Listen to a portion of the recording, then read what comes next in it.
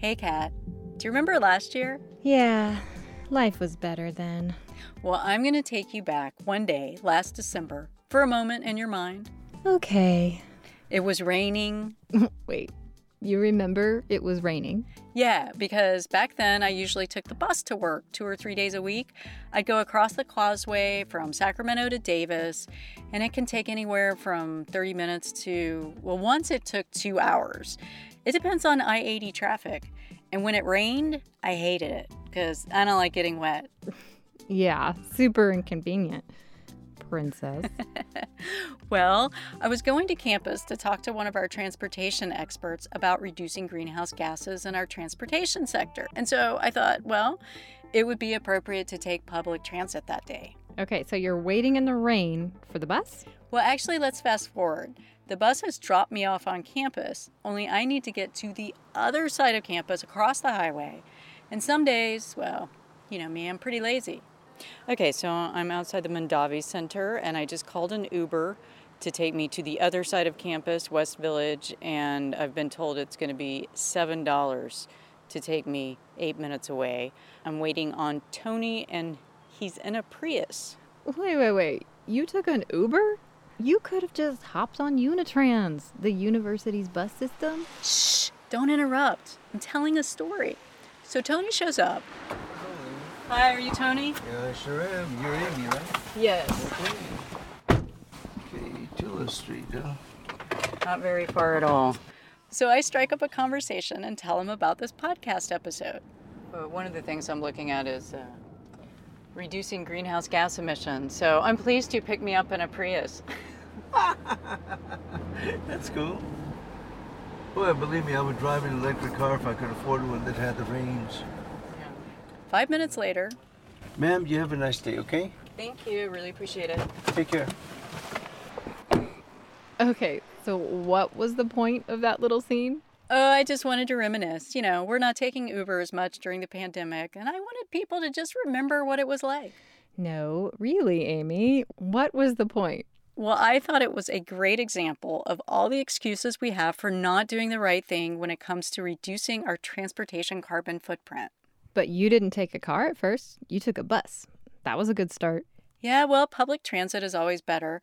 But then again, I only take it a few days a week, or I did before the pandemic, which now has me working out of a closet. And I hardly ever take it if it's raining. Well, using Uber isn't that bad, though. And he was driving a Prius. A hybrid is good, but it's not electric. And well, Tony the driver thinks electric cars don't have the range. And I found out that using ride-hailing services like Uber and Lyft may lead to an increase in the amount of vehicle miles traveled, especially if you're using the service instead of taking public transit like I was. Or if the drivers aren't in a hybrid or electric car. Well, it sounds like there's going to be a lot to unfold about transportation. It's a moving target. Yeah, your puns are just ridiculous, Amy. Yeah, but it is a moving target. The pandemic has completely changed some of our transportation habits, and it keeps changing. You're right. And we'll be talking about that as well. Now, let's move on. Climate models all agree that temperatures are going to increase. It's going to be hotter, it's going to be drier, fire's going to burn more frequently. Maybe this is never going to be the way it was again. We need to come up with ways to literally pull CO2 out of the atmosphere. How are we going to work together to solve a challenge like climate change? Coming to you from our closet studios as we shelter in place across the Sacramento region, this is Unfold, a UC Davis podcast that breaks down complicated problems and discusses solutions. This week, we unfold transitioning to low-carbon transportation. I'm Amy Quinton. And I'm Kat Curlin.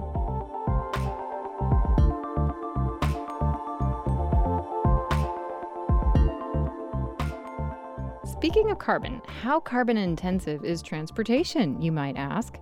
Well, it plays a huge role in our greenhouse gas emissions. It accounts for 40% of California's emissions, about a third of U.S. emissions, and about 14% globally. In this episode, we're going to be talking about solutions to our transportation emission problems, but we also need to get real. The main problem is us and our habits. I mean, who doesn't love getting in their comfy car in the morning? You put your travel mug right in the little cup holder. You start the engine. And if you're like me, you put on your favorite radio station. You can join us in what we are calling Econ Extra Credit. And you hit the road. Giovanni Cercella, with our Institute of Transportation Studies, researches travel behavior. He's the one I went to see that rainy day last December. Americans love cars, and a lot of people love cars, especially when they need to carry something with them, or the weather is not very nice, like today in Davis is raining, and so a lot of people are using their cars instead of riding their bicycle.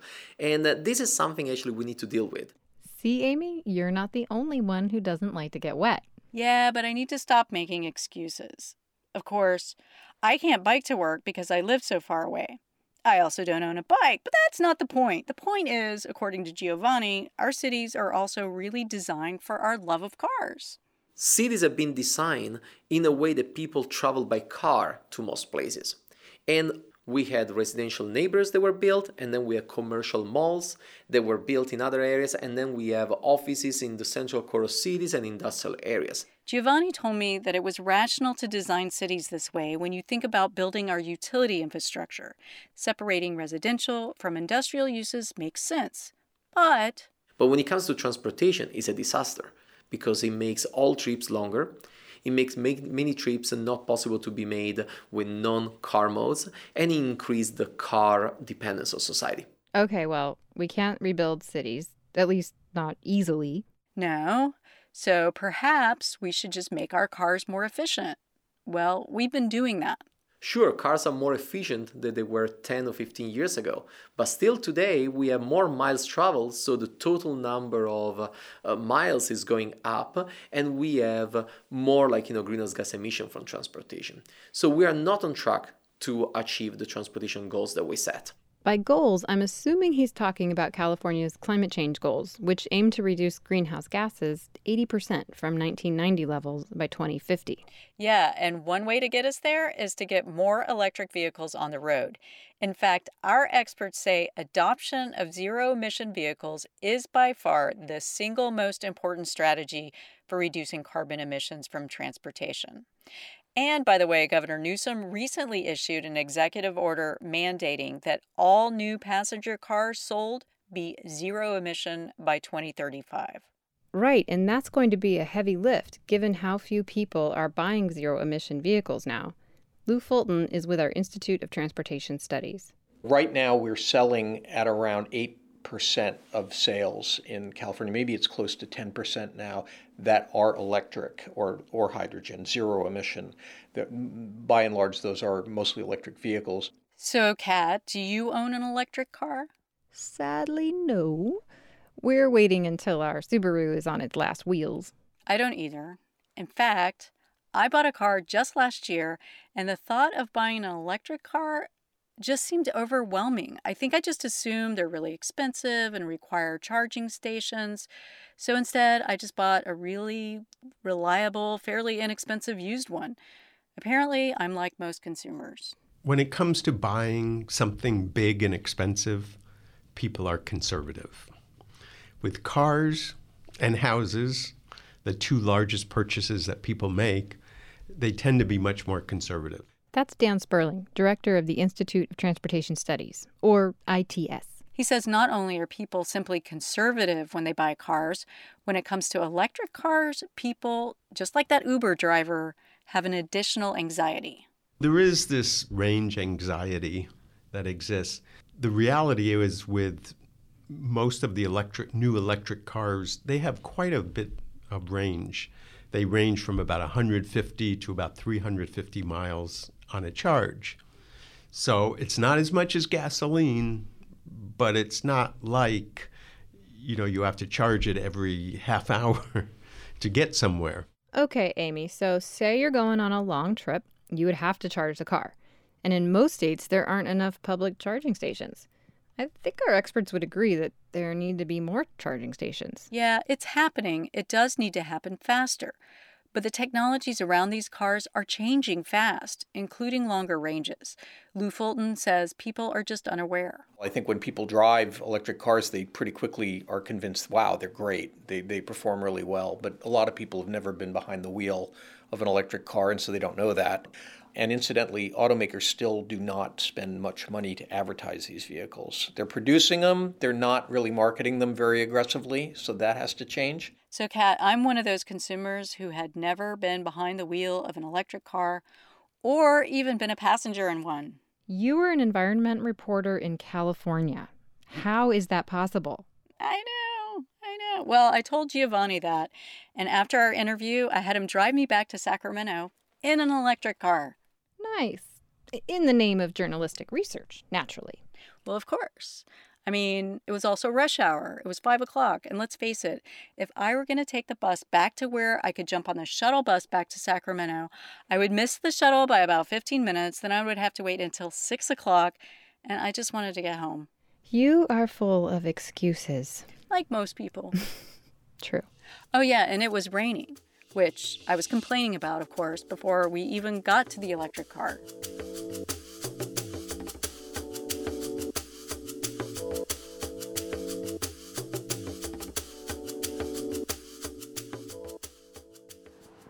It could rain. I know.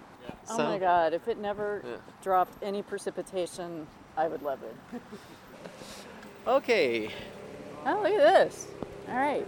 Research in motion. Yeah. Do you know about this car? Can you talk about it a little bit? Sure. Okay. Yeah, we can do it. Okay.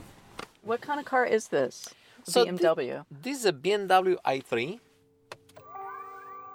That tiny sound was the motor starting. It's so quiet. It is nice to be in an electric vehicle. It's very quiet. We can start driving, and we almost don't realize that we are already going. The car is on, and we're starting to drive. As we begin our approximately 16-mile journey, we merge onto I-80, and traffic almost immediately brings us to a crawl.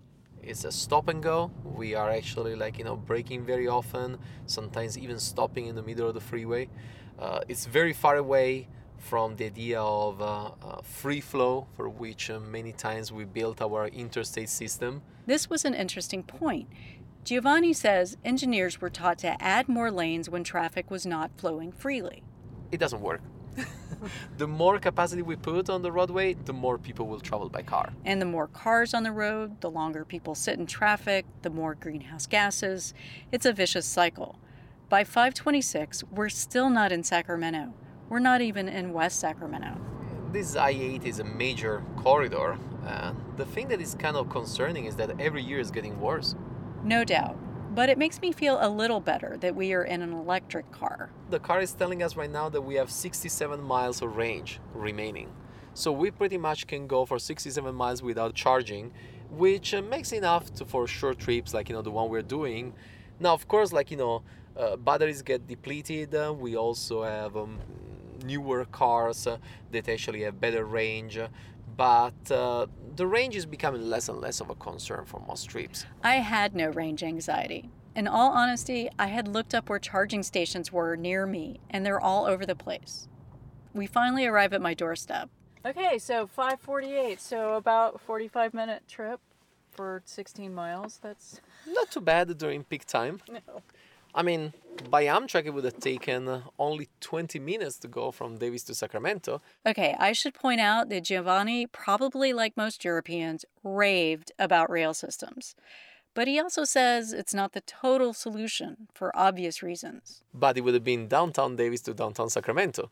And it would have taken a lot more time to go from ITS Davis, where we were, to the station in Davis, and then from the station in Sacramento, how do you come here? Yeah. So we would have probably to take an Uber. And so that's what you think about all the time, from end to end. Exactly. Yeah. And that's really what is the biggest difficulty today to change transportation in the US. And this is really what we need to think more and more if you want to achieve the climate goals of California, because it's not just electrification that will take us there.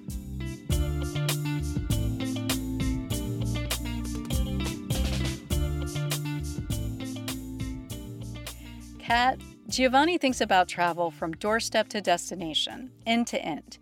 And he says this is where newer technologies like micro-mobility services, those dockless bikes and e-scooters, can help.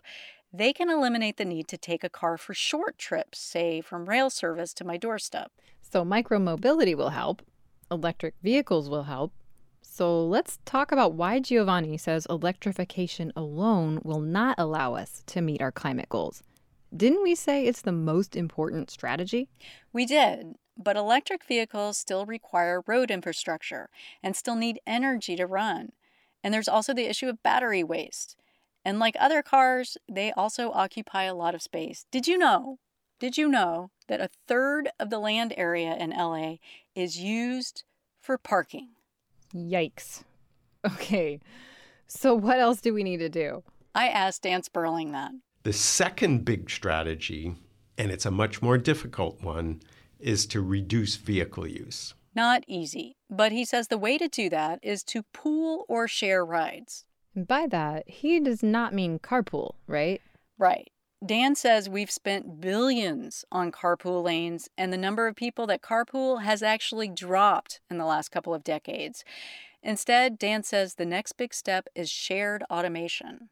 We need to convert our cars to be automated, our vehicles, and for them to be provided as part of a mobility service where many people would be riding those vehicles and they would give up car ownership. In many ways, the idea is like Uber Pool or Lyft Share, only driverless.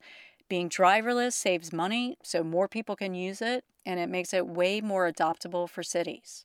A study Lou Fulton did a few years ago showed driverless vehicles could lower traffic congestion and greenhouse gas emissions by 50% or more in 2050 if adopted worldwide. But, and it's a big but, they have to be both electric and shared. You can find that on our Science and Climate website at climatechange.ucdavis.edu. Yeah, and Dan says shared automation is the perfect marriage of mass transit and the comfort of our cars. There'll be a computer that organizes the routing, and it'll just pick up people on your route as you go, and it'll adjust it automatically. So the net effect is that you have a transportation system that's cheaper, less vehicle use, and therefore less greenhouse gases. It requires less road space, less parking, better for equity.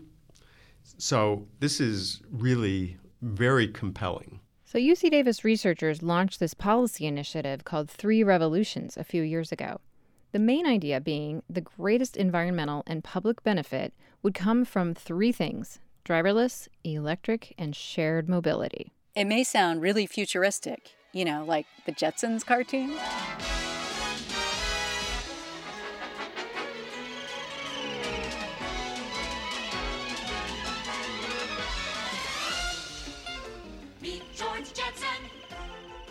But Dan says, not so. This is not the Jetsons. This is not pie in the sky. This will happen. There's a big question, how fast it'll happen and exactly where. But the reality is there is a future that's a far more sustainable transportation future than what we have now. We've mostly failed in transportation. We have a transportation system that's hugely expensive, huge environmental cost, and very inequitable. Kat, since Dan brought up the Jetsons, I did ask him a bit more about what travel could be like in the future. There are some more exotic things. There's like electric planes that people are developing for relatively short distances, like 50 to 100 miles. So you can hop over all that traffic congestion. What? Really? Yeah, there's billions of dollars going into that right now. And eventually those will be automated as well. So there'll be small planes with a few people in them that will fly 50 to 100 miles. That sounds like the Jetsons. I'm sorry, but it does. It does evoke Jetsons, but I've given talks at conferences where it's just filled up with the engineers and the companies that are doing this. Believe it or not, Kat, this idea is really taking off. Ugh. There you go again with the puns. Oh, my. So, back to the 3 revolutions. We got ride sharing, electrification, and automation. What is the biggest hurdle to making this low-carbon transportation future happen? The holdup or the challenge is, will people give up car ownership and will they share rides? And right now, sharing rides is not happening thanks to a pandemic. I'll sum it up this way. It's a disaster. There's a negative word. Well, you know me. But disaster is a word our experts use to talk about transportation changes during this pandemic. Ride-hailing, ride-share, micromobility, and most especially mass transit have seen huge reductions in use. Yeah, people are using their cars for safety reasons. In fact, Giovanni Cercella is currently researching people's transportation habits during COVID, and he's found a third of people are using their cars more than they used to, and 58% remain hesitant to use shared mobility. Probably not surprising, since we saw drive-through graduations and going-away parties, drive-through weddings, rock concerts, and the return of the drive-in movies. When I spoke to Giovanni again this summer, he noted that micromobility use plummeted. People were afraid to touch handlebars of bikes or scooters. At the same time, micromobility is actually experiencing a big reduction in use in the last few months. Some cities are actually completely banning micromobility. For safety reasons and for social distancing, they're actually removing all scooters and they actually put a ban on their use. And those bans have since been lifted, at least in most places, but not without micromobility companies taking a huge economic hit. Uber, the parent company of Jump Bikes, merged their e-scooter business with Lime Bikes as a way to stay alive. But that's not necessarily a good thing. This process actually could continue because many other micromobility companies are struggling right now, and we could see actually more mergers and acquisitions, which might lead to less competition, less availability of scooters, potentially higher fares, and this might actually have an impact in demand. Uber Pool stopped service, at least temporarily. Both Uber and Lyft have seen ridership drop dramatically. But nothing has been hit harder than mass transit. When COVID-19 first hit, public transit in San Francisco and New York saw a 90% decline in ridership. 90%. Here in Sacramento, SacRT has seen ridership drop 70%, although there has been an uptick since then. And that's particularly concerning because in lots of cities, transit was already in trouble. Dan Sperling says those services rely on government funding and subsidies. Government doesn't have a lot of money right now. Tax revenues are down and costs are way up. So there has to be a reckoning. I think some of the smaller transit operators, they're probably going to disappear. That is not good. So could this all return to normal once the pandemic ends? Well, that's a good question, and it's something Giovanni is researching. Certainly the pandemic poses a question about even if we go back to normality, what the future of transportation will look like. This has been a question already for many people that rely on public transportation because they don't have other ways to move around. And so some are actually reported to be buying a car. Yep, more cars on the road. At least for those that can afford to buy one. There's a huge equity component to all of this. The drop-off in transit use is going to affect the lower income and disadvantaged people the most. Just like with so many aspects of climate change. But maybe the pandemic will make companies more open to the idea of telecommuting. And maybe video conferencing with your doctor won't be such a weird thing anymore. And Dan believes ride-sharing will pick up again. It's just a matter of when. You can learn more about our transportation research on our Science and Climate website, climatechange.ucdavis.edu. And listen to more episodes of Unfold at ucdavis.edu/unfold. I'm Amy Quinton. And I'm Kat Curlin. Thanks for listening.